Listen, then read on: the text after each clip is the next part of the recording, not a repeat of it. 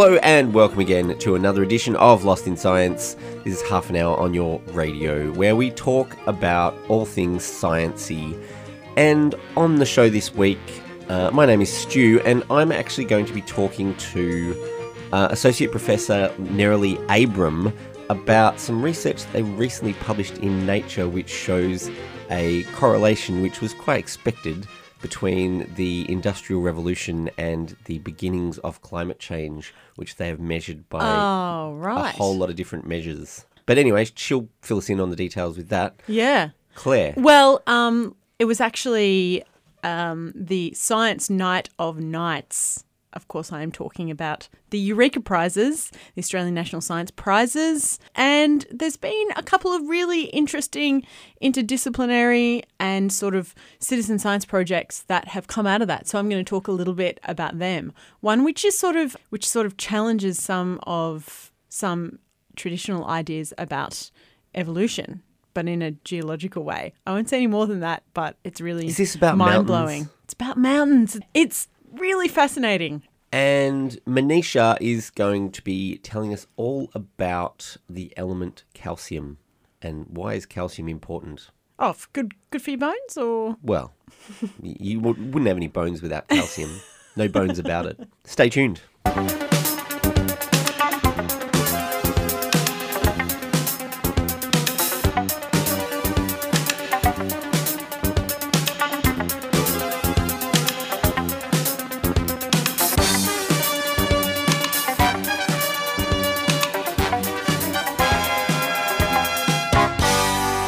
So the Eureka Prizes, Science's big night, was held. This is a night where lots of science-minded people get dressed up all fancy-like. It's sort of like the smart people's Logies. Yeah, I was going to say that. Not the Brownlow. Is it more? I would say more like the Logies. Okay, The Logies of science. The Logies of science, yeah. They actually call it the Oscars of science, Yeah, but but I think it might be more Do like the they Logies have a of nickname for it though? Because the Logie is called a Logie, and the Oscar's not actually an Oscar; it's an Academy Award. So what do they call? They've got to The have Rikis? the Yukis, the Riki. Yeah. I don't know. We'll have to work on that. Yeah, I yeah. think we're going to have to work on that one because Start a I'm not hashtag. liking either of those really. No, okay. No. But anyway, I find it fascinating what's winning at these awards because unlike a lot of scientific accolades, the Eureka or the Rikis, as It's catchy on already. they're sometimes known, they cut across disciplines and they encourage collaboration and they also include areas like science journalism and citizen science as well, which is sort of interesting. So I thought I would introduce a couple of standouts of winners for interesting sort of science that's happening around the country. Winner number one, first up, a team from CSIRO won the Research and Innovation Prize for their work looking at plastics and marine debris in Australian oceans. Now, marine debris, including plastics, poses a really big environmental threat to humans and animals alike. And not for the most obvious reasons. It's also a big navigation hazard. Oh. Yeah. People running their boats into things. Yeah. It can smother coral reefs. It can transport invasive species across Never thought of that. large distances. Yeah, and obviously affect tourism. Yep. And then, of course, the things we think of when we think of marine debris. It injures and kills wildlife and So poses a threat to human health. The six-pack rings. The six-pack rings, or if you might have seen birds, dead birds with their stomachs cut open and just like all of the plastics that are inside the birds, or even like sea turtles that think that plastic bags are actually jellyfish because they eat jellyfish and then they eat the plastic bags and then... Yeah, it's not cool. It's just not cool. It's just... Oh, God, it's awful. Anyway, no one in Australia had done a sort of nationwide scientific survey of what sort of marine debris is washing up on our shores. So we didn't know much about how it got there and whether the problem is caused by Australians or if it's washing up from other countries.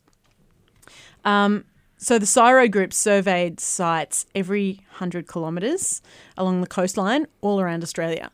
Which, when you think about how big our coastline is, That's a lot of coastline. That's a lot of coastline, and that's a lot of sites every 100 kilometres. Like, Yeah. yeah, it was actually the largest scaled operation and scientific study into marine debris anywhere in the world. And parts of the research engaged with students and teachers. I think thousands of people were engaged in this particular research. Over 1 million Australians were asked to help out. It was a huge sort of scientific citizen science sort of project as well. And what they found was that within Australia, approximately 3/4 of the rubbish along the coast is plastic, and most of it's actually from Australian sources, not from overseas. And it's concentrated near urban centres. So I guess what you would Not imagine. really a surprise. Not really a surprise, but I guess it hits home. It's like, well, it is actually us. You can't go. You can't just say You that. can't point go the finger. blaming Yeah. anybody else Yeah. for the trash that's washing up on our beaches. Yeah. It's our but- six-pack rings. your chip packets. Exactly. Yeah. Yeah. And the density of the plastic can range from a few thousand pieces of plastic per square kilometre to more than 40,000 pieces of plastic per square kilometre. But you can still help out with the research. There is an online national marine debris database with information about how you can help out about that sort of stuff. So we'll put that up on the website. Also, in the Rikis, winner of the Rikis at Does the statue look like something? Because I think the Oscar was kind of... Looked like his Uncle Oscar. Did I it? can't remember whose Uncle Oscar, but Oh, someone's that's why Uncle that's called the Oscar, yeah. Oscars. Right. And the Logies, of course, named after John Logie Baird, aren't they? Who was like one of the television inventors. Well, as it's organised by the Australian Museum. Okay. They got but- the Shine Dome with the shinies. No, that's not the Australian Museum. It's the Australian Academy Oh, of sorry. Science. That's right, yeah. Forget they exist. Okay, the Australian Museum, they have that, like, don't they have that pig statue nearby or something? So we call them the piggies. Is that what piggies, you're saying? yeah. Piggies. Piggies. All right. The Okay. porkies. I don't know about that pig The statue, but porkies. anyway. People might doubt their veracity if you Yeah, call yeah. them the porkies. Okay.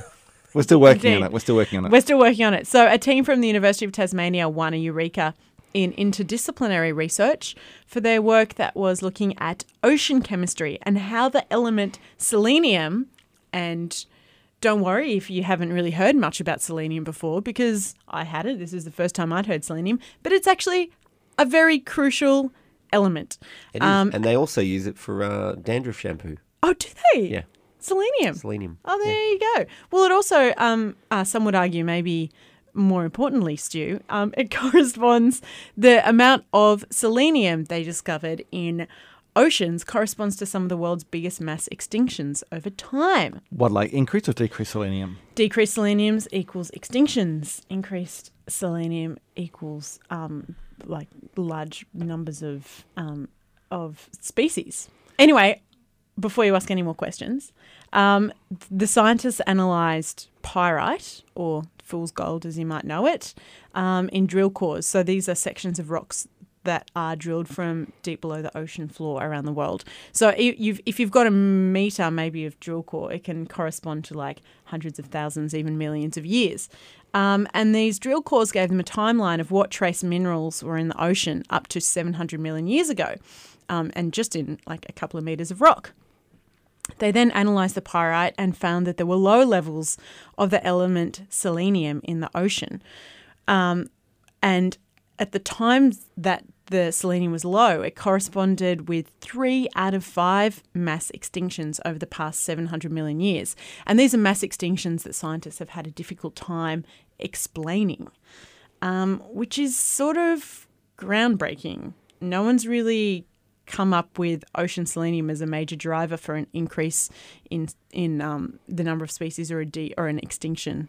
It sounds like it's still kind of, theory. It's early days, I suppose. Well, they've got a lot of evidence supporting Is it. correlation or causation? That's the thing. Well, I don't know. I mean, it seems like this correlation, but they're gathering all this evidence, and I mean, I'm sure there's some. Yeah, I haven't read everything that they've produced around it, but it is sort of, and I mean, when you've got something as groundbreaking as this, obviously you want to have as much sort of evidence to support it before you come out and say selenium. Yeah, it's essential to life. So Oh, well, it is essential to life, but the idea that the whole kind of... It can dictate the biosphere the mass would be, extinctions, Yeah. Interesting stuff, though. Yeah, very, very interesting stuff. And what they're sort of thinking is sort of driving this increase and decrease in selenium in the ocean is the movement of tectonic plates. So it's our plate tectonics which release these trace elements like selenium into the ocean. So, I mean, this might be a very sort of geologist point of view, sort of way of looking at evolution, but they're now saying, well, it's obviously plate tectonics that control evolution. Well, other people have said that dark matter killed the dinosaurs, so that's, I mean, maybe everyone's got their own pet kind of area. I enjoy reading about this sort of stuff and love the idea that evolution of living species and mass extinction of species all comes back to geology and erosion of mountains and that sort of thing and those sort of fundamental physical components of our world.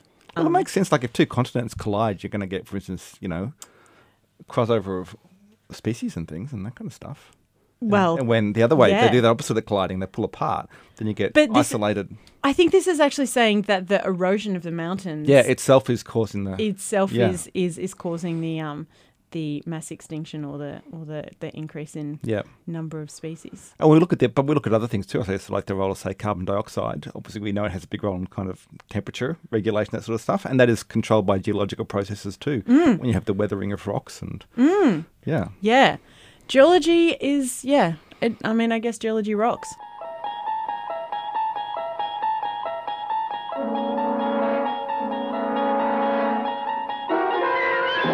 You're traveling through another dimension. A dimension not only of sight and sound, but of mind. A journey into a wondrous land whose boundaries are that of imagination. That's the signpost up ahead. Your next stop. Lost in Science.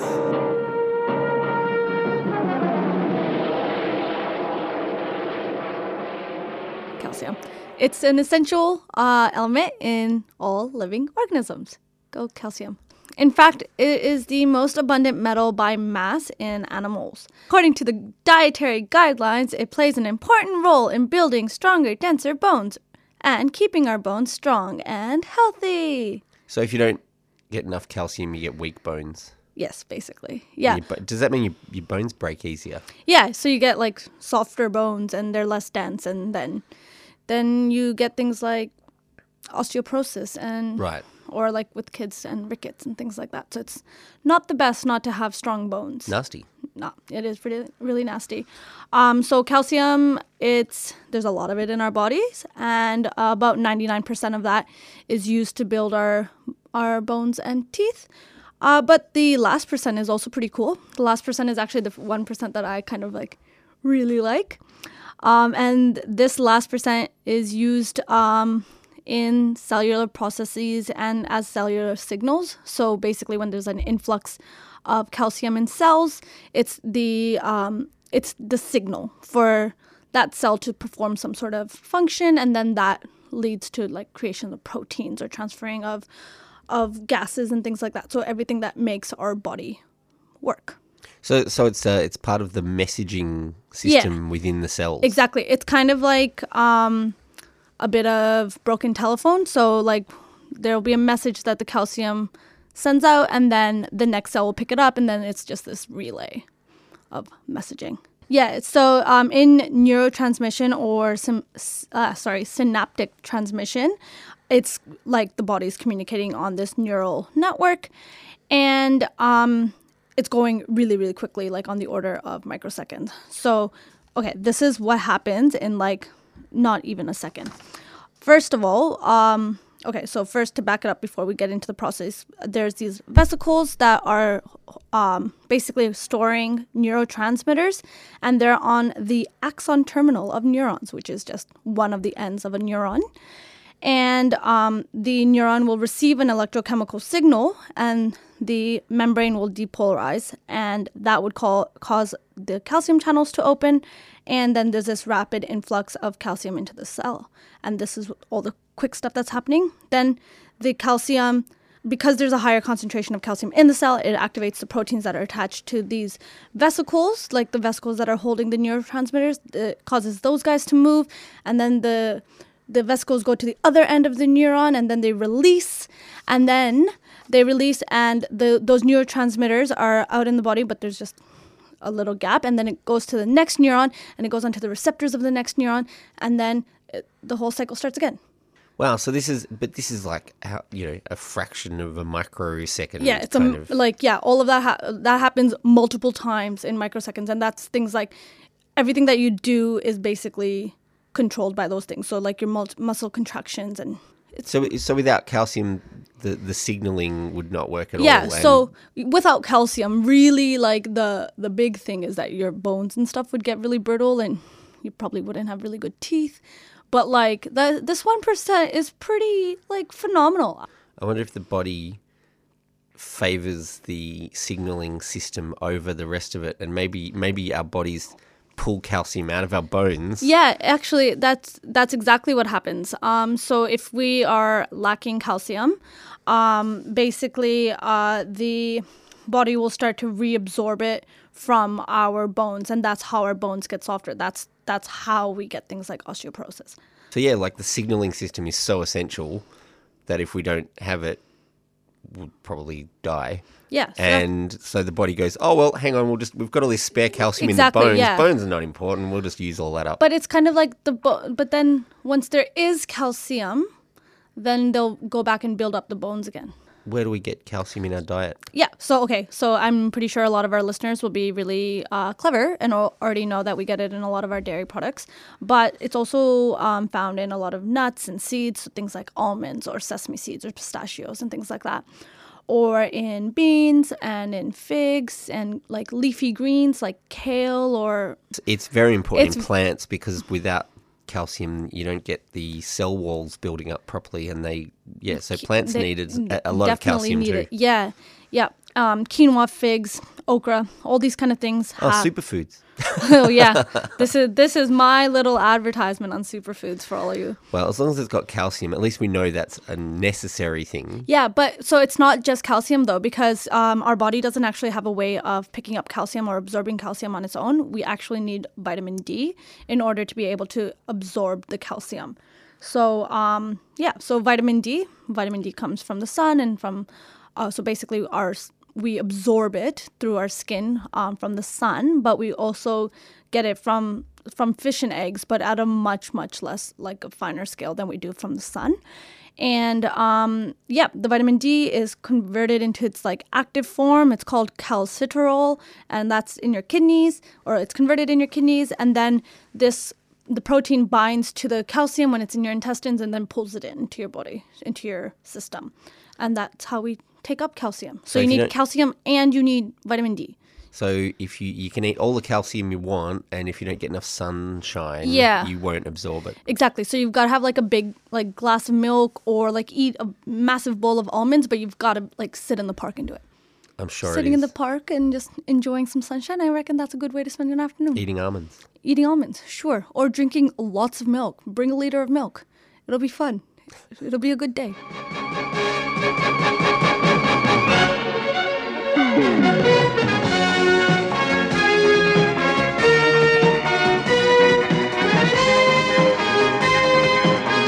I'm Maggie Adair Pocock, and you're listening to Lost in Science on 3CR.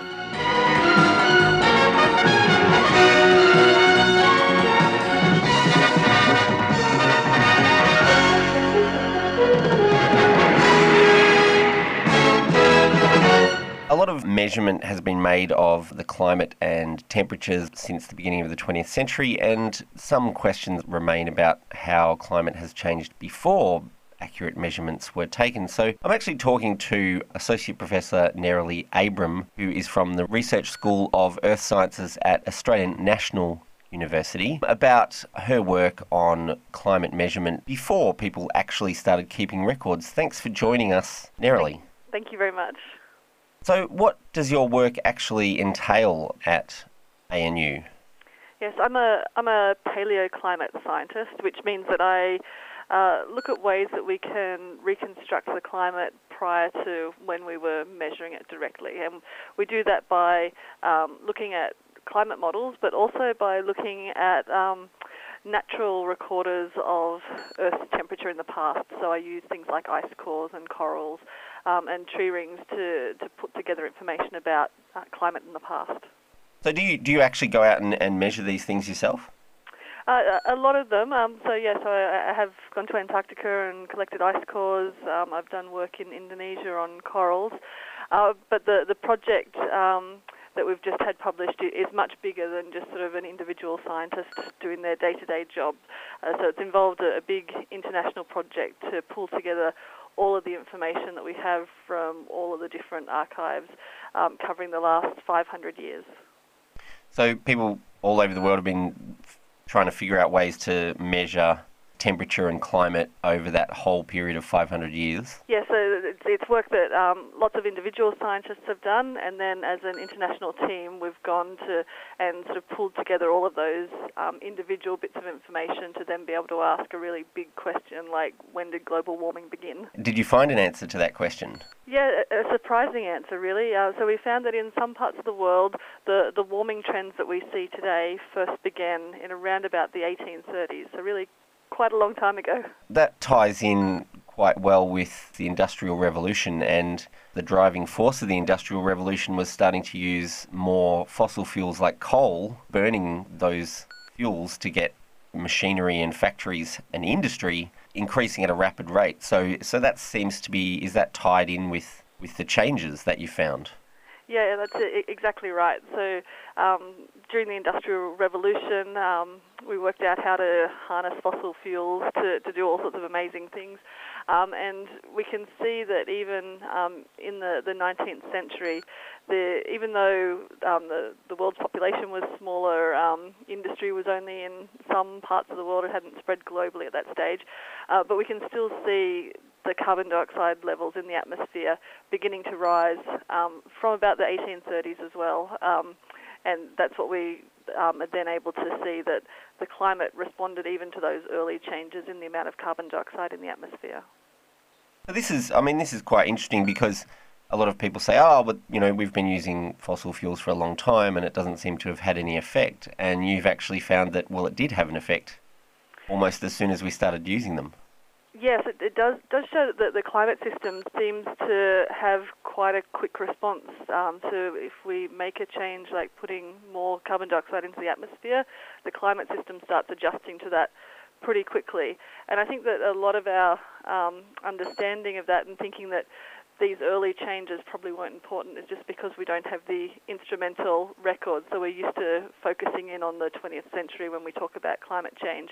But what this study shows is that if we do that, we really don't have the full picture, and we need this other information that we get from other sources to really know the full extent of what we've done to change the climate. I guess, people sort of talk about having a baseline of data, and that was, I guess, limited to the direct measurements of instruments of saying what's the temperature and having those records. And what you've done is sort of push that baseline back, so the baseline's actually lower than what we would have expected. Yeah, that's exactly right. And so we saw just a couple of weeks ago that NASA came out with their latest information on where Earth's temperature is currently up to, and they're quoting a figure of around about 1.3 degrees of warming. But the important thing there is that warming is relative to a baseline that's taken between 1880 and 1900. So that's not getting all of the warming, and so we do need to add a little bit of extra warming on top of that 1.3 degrees to account for the warming that happened before those direct measurements were being taken. I guess the figure that was being bandied about in the last few years has been 2 degrees above what was considered normal, so we might be even closer to that 2 degrees already than we considered we were. Yeah, that's exactly right. And actually, since Paris at the end of last year, we've had this international agreement that the countries of the world want to work together to keep warming below 2 degrees, but also with an ambition of really trying to do what we can to keep the warming below 1.5 degrees. So that more ambitious target is actually frighteningly close. And the difference between a 1.5 degree world and a 2 degree world is quite significant, particularly if you start to think about sort of stability of the Antarctic ice sheets and what that means for sea level rise. So those numbers, the differences might seem small, but there's big impacts associated with them. Now, as far as you just mentioned the Antarctic and the Arctic ice sheets, I guess, the changes in the Arctic and Antarctic climate seem to have been a bit slower, according to your research. What's different from the tropics compared to the Antarctic climate that's meant that the changes have been slower to appear there?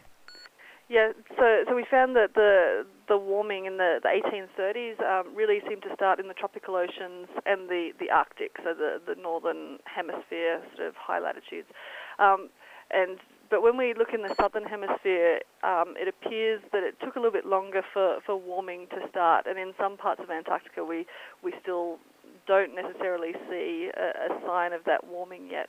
And we think that the reason for that is just because the southern hemisphere has so much ocean, and it means that the circulation works a lot differently to the northern hemisphere, and in particular, if you warm the ocean in the southern ocean, the way that the circulation patterns work is that warm water will then move northwards away from Antarctica and also be taken into sort of deeper layers of the ocean, so it kind of gets hidden away. So we think that's the reason why we don't see the warming beginning quite as quickly in the southern hemisphere.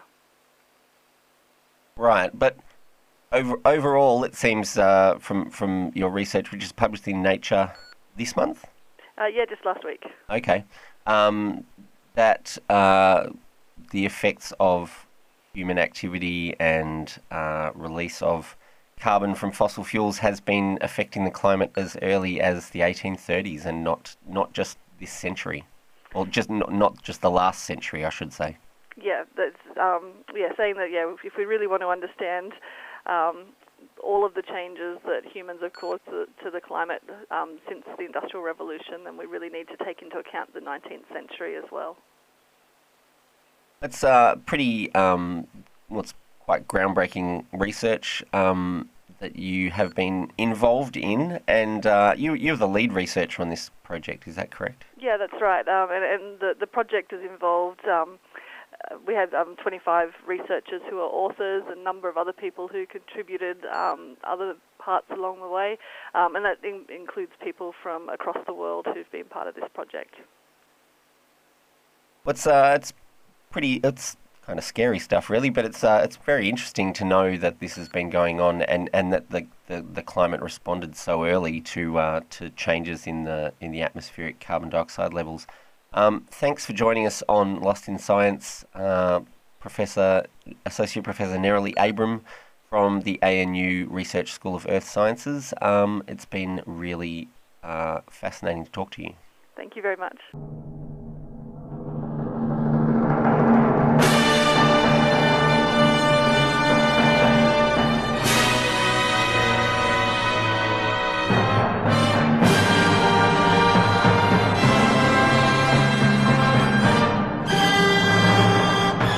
That's all we've got time for on this episode of Lost in Science. Thanks for tuning in and joining us. Lost in Science is recorded at the studios of 3CR in Melbourne and broadcast across Australia on the Community Radio Network with the financial assistance of the Community Broadcasting Foundation. If you want to talk to us, talk back to us, you can get in touch. We have a Gmail account, lostinsight@gmail. You can also find us on Twitter and on the Facebook. And if that's not enough Lost in Science for you, you can always tune in again next week, where the team will once again get Lost in Science!